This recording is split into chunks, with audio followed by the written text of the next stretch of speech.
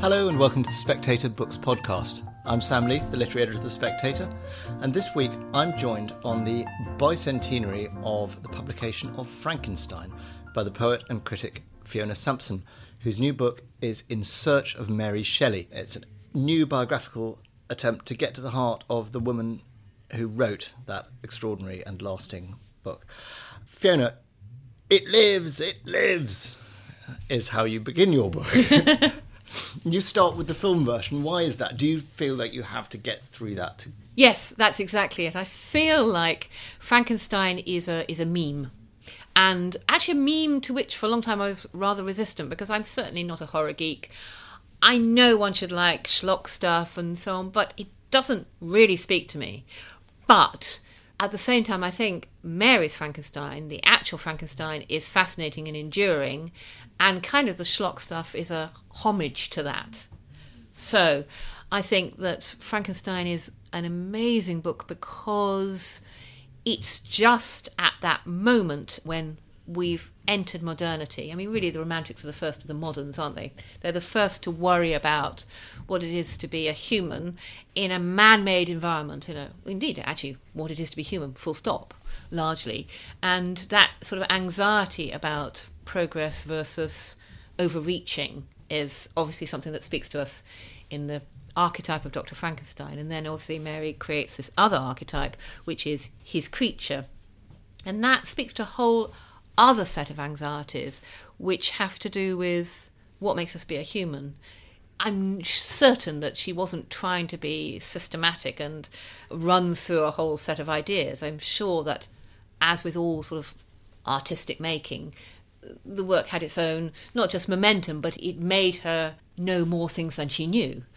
But, the creature is extraordinary. There's a question of, is he one or is he multiple? Because he's a patchwork of bits of other people's bodies, of lots of bodies. Well, isn't that a sort of slight invention of the films? No, that's the other way around. No, it's not that there is one creature that's brought to life, or sort of one, body taken down from the gallows. It is very much, Frankenstein says, he's bemused by how ugly the creature is, because he says, I chose every individual part because it was beautiful, but put them together and they're a motley. Yes, and no bolts, though. No bolts, absolutely no bolts, and no electricity. Until 1832 edition. 1818, it's what in the 19th century they thought of as chemistry, i.e. maths plus alchemy, really. So the creature, he's several people rolled into one. He's a tabula rasa. He's born benevolent, but made malevolent by being rejected.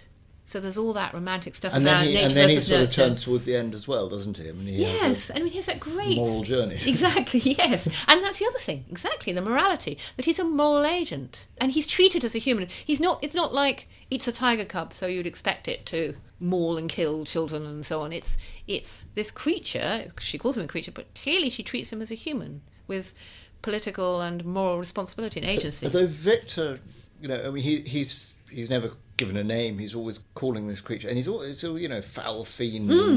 Do you think that's her kind of ironising the monster? I mean, because, the portrayal of the monster is much more tender than his description anywhere in the book. No, I know, that's a real conundrum, isn't it? I mean, it is a book that waxes and wanes. I think it's really clever because I think your sympathies do move to and fro between the creature and Frankenstein, and then back to the creature. I mean, I think the heart of it is that great speech, but also kind of basil exposition by the creature when he finds Frankenstein in the mer de glace, and he says, look, this is how it's been for me, and you've created me unlovable, and without love I can't, and my life has no meaning, and it's turned me into a moral monster, and you've got to create a partner for me.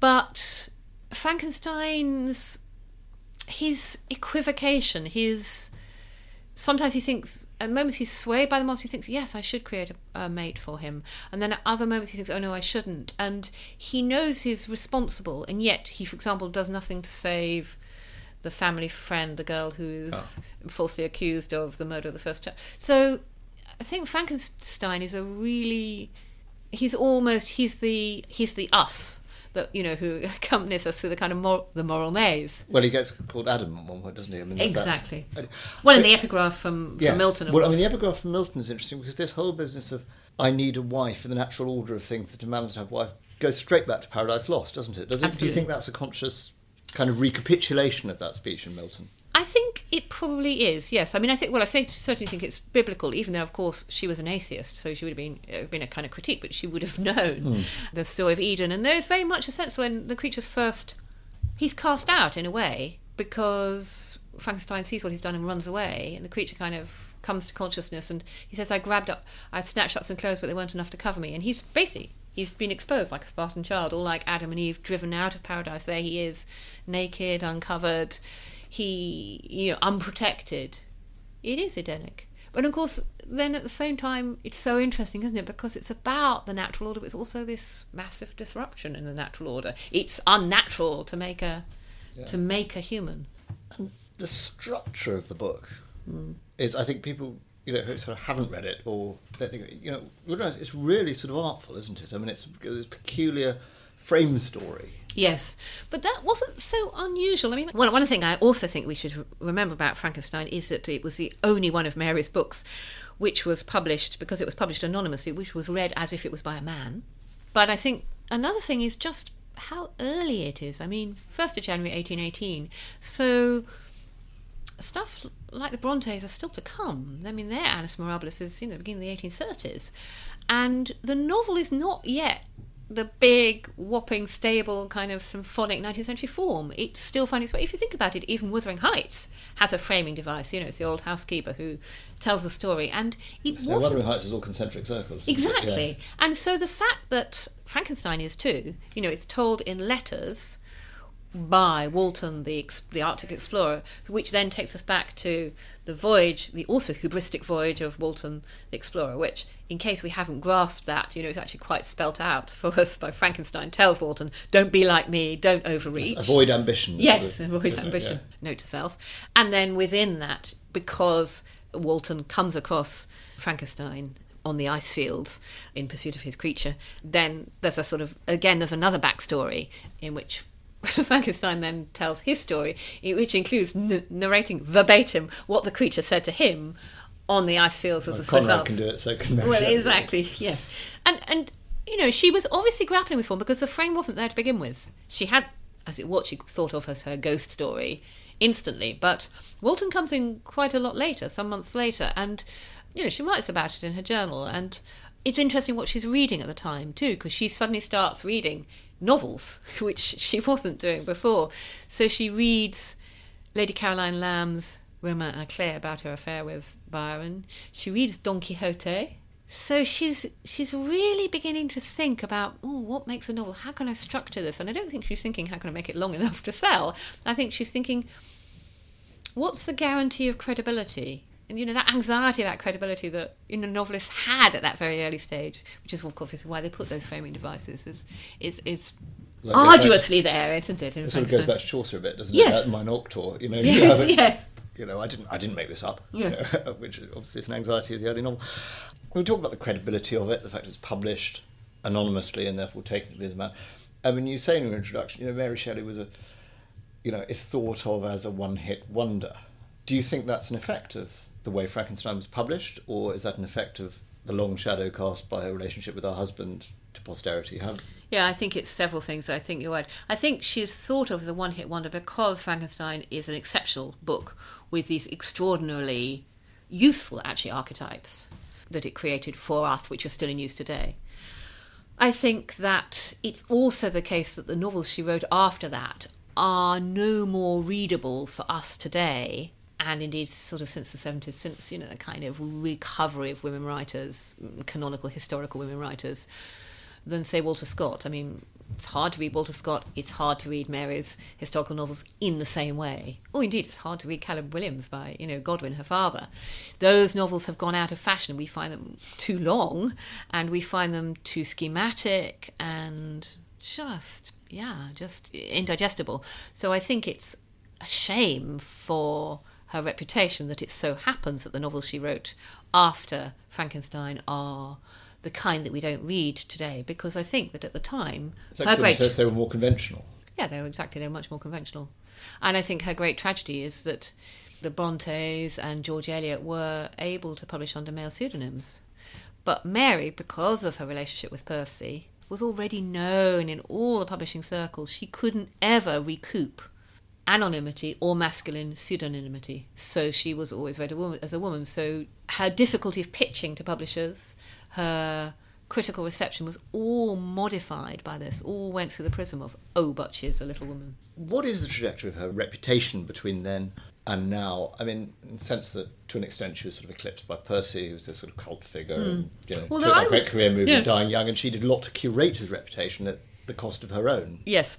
I mean, I always think about, Abraham Mendelssohn, who said, before I used to be known as the son of my father, now I'm known as the father of my son, because his father was Moses Mendelssohn, and his son was Felix Mendelssohn. And Mary, I think that what's great about Mary is that in terms of the calibre of her work, and actually the body of work, how much she did, she managed not to be just the paste in the sandwich. But I think in terms of her reception, yes, she was. And it's not only Percy, it's also her parents. She had very famous, indeed notorious parents. Her mother died, so there was no sort of... Well, her mother died very shortly after giving birth. The mother died as a result. Which say for those, yes.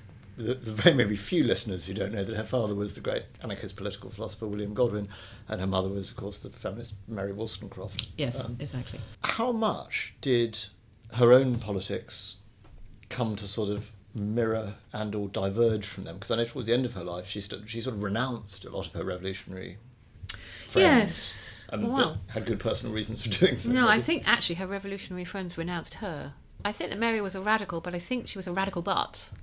I think she was a radical partly by inheritance, because one forgets perhaps how formative the beliefs that you grow up with in the household you grow up are. And so things like free love, which obviously is the radicalism for which she paid the highest price, which, looking back, we think, oh, well, of course she was terribly brave and vulnerable, and of course she was going to get ostracised. But for her, she hadn't realised she was in a kind of bubble. She was, in a sense, in a North London bubble, wasn't she? So there's that. So in that, there's a sort of inherited radicalism, so it's probably not very questioned. Then there's her radicalism not being sort of schematic. I mean, she writes, when she's accused by Trelawney of not... he says, why don't you write about women's rights, and why don't you write in what she calls the good cause? Why don't you write political philosophy? She agonises over it in her journal, and she says, well, she comes to the conclusion, I'm no good at argumentation, I'm not a political philosopher. So it's true that her thinking is not schematic. I mean, in Frankenstein, it's not schematic, it's symbolic, isn't it? Kind of clustered. I think then there's the fact that she'd realised by the time she was in her 40s what a high price she had paid personally for radicalism, and that the price was too high. Well, it's one of the things you say, her father was a great radical, but actually when his disciple, Percy Bysshe Shelley, then married disciple with a young child, runs off with a 16-year-old daughter, his commitment to free love sort of slightly stops. I mean, he completely ostracises them, won't speak to them until the day of their wedding. Yeah. Yes, I mean, extraordinary. The intellectual case is that by then, for one reason or another, Godwin had modified his position. He no longer thought that tradition per se is empty. He thought that, and should be overthrown by direct action, he was more interested in persuasion. That's his intellectual case. But obviously the personal case is that he himself had done some living by then. He had made the compromise and married Mary Wollstonecraft when they discovered she was pregnant with our Mary. He had married his second wife for the same reason. And he realised what the costs were going to be for Mary. And Percy was sort of slightly bankrolling him as well, wasn't he? Yes, there was this terrible kind of talk about a conflict of interest that Percy had come to Godwin as an acolyte. He'd read Political Justice, which obviously said you can be as free as you like, which clearly was something that appealed to Percy. And he'd written a rather vehement letter to Godwin saying, it'll be my honour to make sure that you're supported in your life. And Godwin, who knew himself to be short of money, read this as, oh, here's a member of the aristocracy, an heir, who is going to bankroll me. And this was his Engels. Yes, exactly. And there was this terrible... Exactly, yes. And there was this terrible sort of haggling. And, of course, Percy was terrible with money. I mean, he didn't even sort out the money on their elopement, which is why their elopement was 6 weeks. It's a 6-week tour. Mary's first book. It's not a kind of lifetime's tour, which was been the intention. They'd been going to Switzerland to settle. He constantly raises bonds against his father's death. Of course, his father actually lives till 1844, outlives Percy by more than 2 decades. I mean, Mary only outlives her father-in-law by sort of 7 years. I mean, he lives to be 90, extraordinary. So stupid thing to bet on. Apart from the fact it's in rather poor taste, isn't it, to bet against your father's death, one would say. So then suddenly Percy discovered he hadn't enough money. In any case, Percy seems to have been very spontaneous, shall we say. He liked the moment, he liked moments of change, he liked excitement, and he clearly had a short attention span. And I think he made promises and, he made a commitment to Mary, but he clearly, before he died, I think if he hadn't died, I'm certain he would have left her. I mean, it was certainly, because... Well, my notes have down Percy : Rotter. I mean, he behaved pretty badly, even though he had sort of intellectual justifications for his behaviour. I mean, there's almost certainly he was having an affair at one point with Mary's half-sister, wasn't he, Claire? Stepsister, yes. Claire Claremont, sorry, yes. Stepsister, yeah. Yes, absolutely. No, I mean, I think that's an accurate diagnosis. I mean, the closer I got, the more I read, the more the evidence I read, the more kind of horrified I was by Percy. But at the same time, I thought he was a very recognisable type, kind of spoilt, good-looking child man who has been indulged and always uses his art or this convenient ideal of complete social revolution and free love to get what he wants. Oh, and let's not forget that for much of their time together, Mary was under the impression he was about to die from some mysterious, wasting disease. Also, he did have those political ideas, but I feel that they sort of came after his desires rather than before. When I was... It's an irony that I came to Mary Shelley via Percy, but I did. I came to Mary through preparing an edition of Percy by Shelley's poetry, trying to find who the Percy was as a poet for a contemporary reader. And that sort of required me to make sense of whether he was a political writer and whether there were consistent themes and so on. And I sort of came to the conclusion that at its best, we could say that he was fascinated by change, by the moment of revolution. He's fascinated by a kind of... He's no Heraclitus, but a sense of the world is always in flux. But do you think that's a lyric impulse or a political one? Oh, it's a lyric impulse, and it's an emotional impulse. I don't believe it's a political one at all. I mean, you read their joint journal, their account during their elopement of going through France. This is 1814, the revolution, the terror, the war, and people are starving. And they actually acknowledge people are starving in the villages they pass through. And then they say, but they were so rude to us that I can't be sympathetic. I mean, these are not the words of a politically radicalised couple. Also, he clearly wasn't political in the sense that he might have thought that... It's a bit like the 1970s, really, actually, isn't it? That, free love is a jolly convenient belief, but the idea that, nevertheless, that might then mean that you have to deal with the consequences, like you might support the children that are a result of your free love or whatever, or you might support the woman who has the children as a result of free love. That's not quite so necessary in the ideal. And, he seems to have had no sense of how different it was for Mary than for him. For example, just before he dies, 2 days after Mary's had a nearly fatal miscarriage, he's writing to Edward Williams, who is the friend with whom he drowns, saying, oh, well, Mary doesn't understand me, whether this is through spending too much time together or domestic contiguity. I don't know. In other words, he's preparing to leave. He's saying, she can't understand me because, we spent too much time together. And of course, his abandoned first wife went on to commit suicide. She did, exactly, because where are these women supposed to go? There's no welfare state, there's no child support, there's no respectability, and respectability equals solvency. And in fact, it turns out that Mary's stepmother, Mary Jane, had herself already...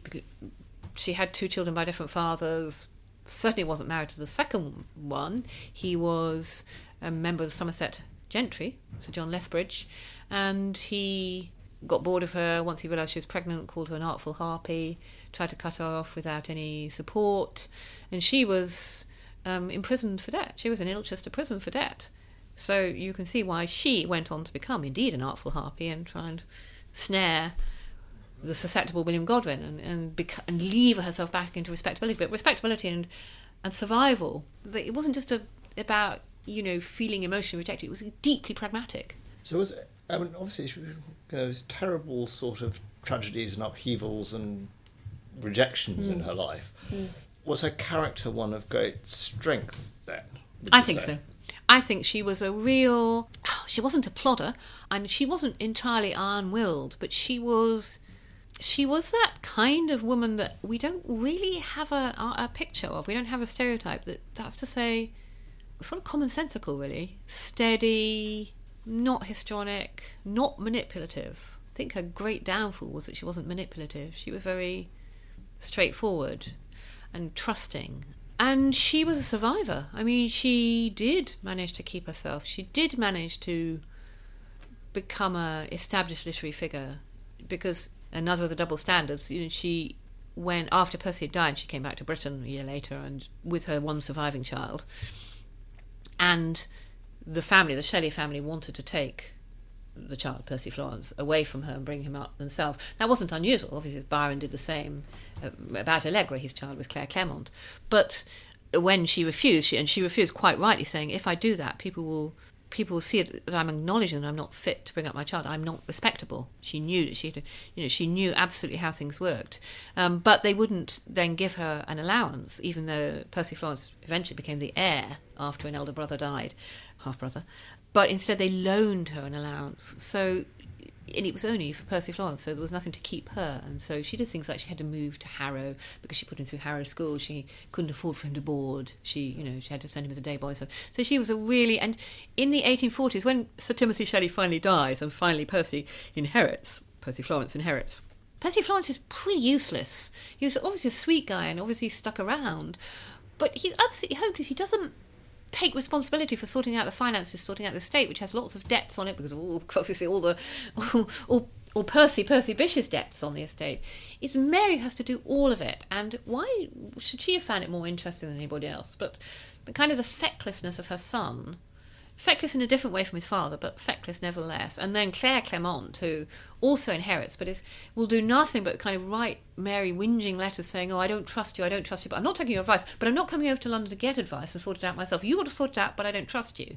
I mean, you just feel that she had integrity and she was the steady one, and she was therefore exploited by all around her. Yeah, I mean, there's that sense that obviously, her husband done her wrong, and yet she spends a lot of time curating his reputation.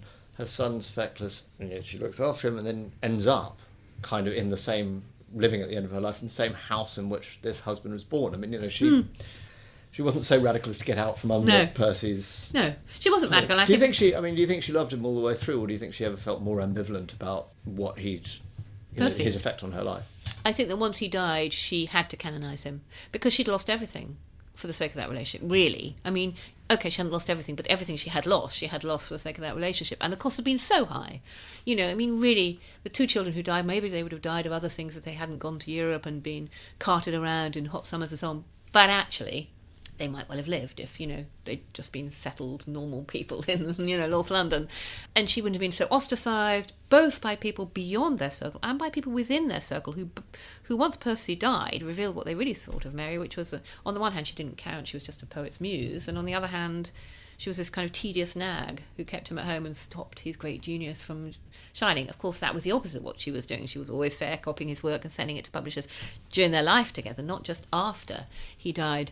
So I think that it's kind of good money after bad, isn't it, as the expression. She'd invested so much that she had to then idolise him and believe it was a great perfect love. Was that a psychological need, do you think? I think it was a psychological need. I think Mary was very rational, with a small r, and I think that she was intellectual, and I think that at a time when, it's not so different now, but a time when women weren't expected or allowed really to be that, in that sense she thought like a man.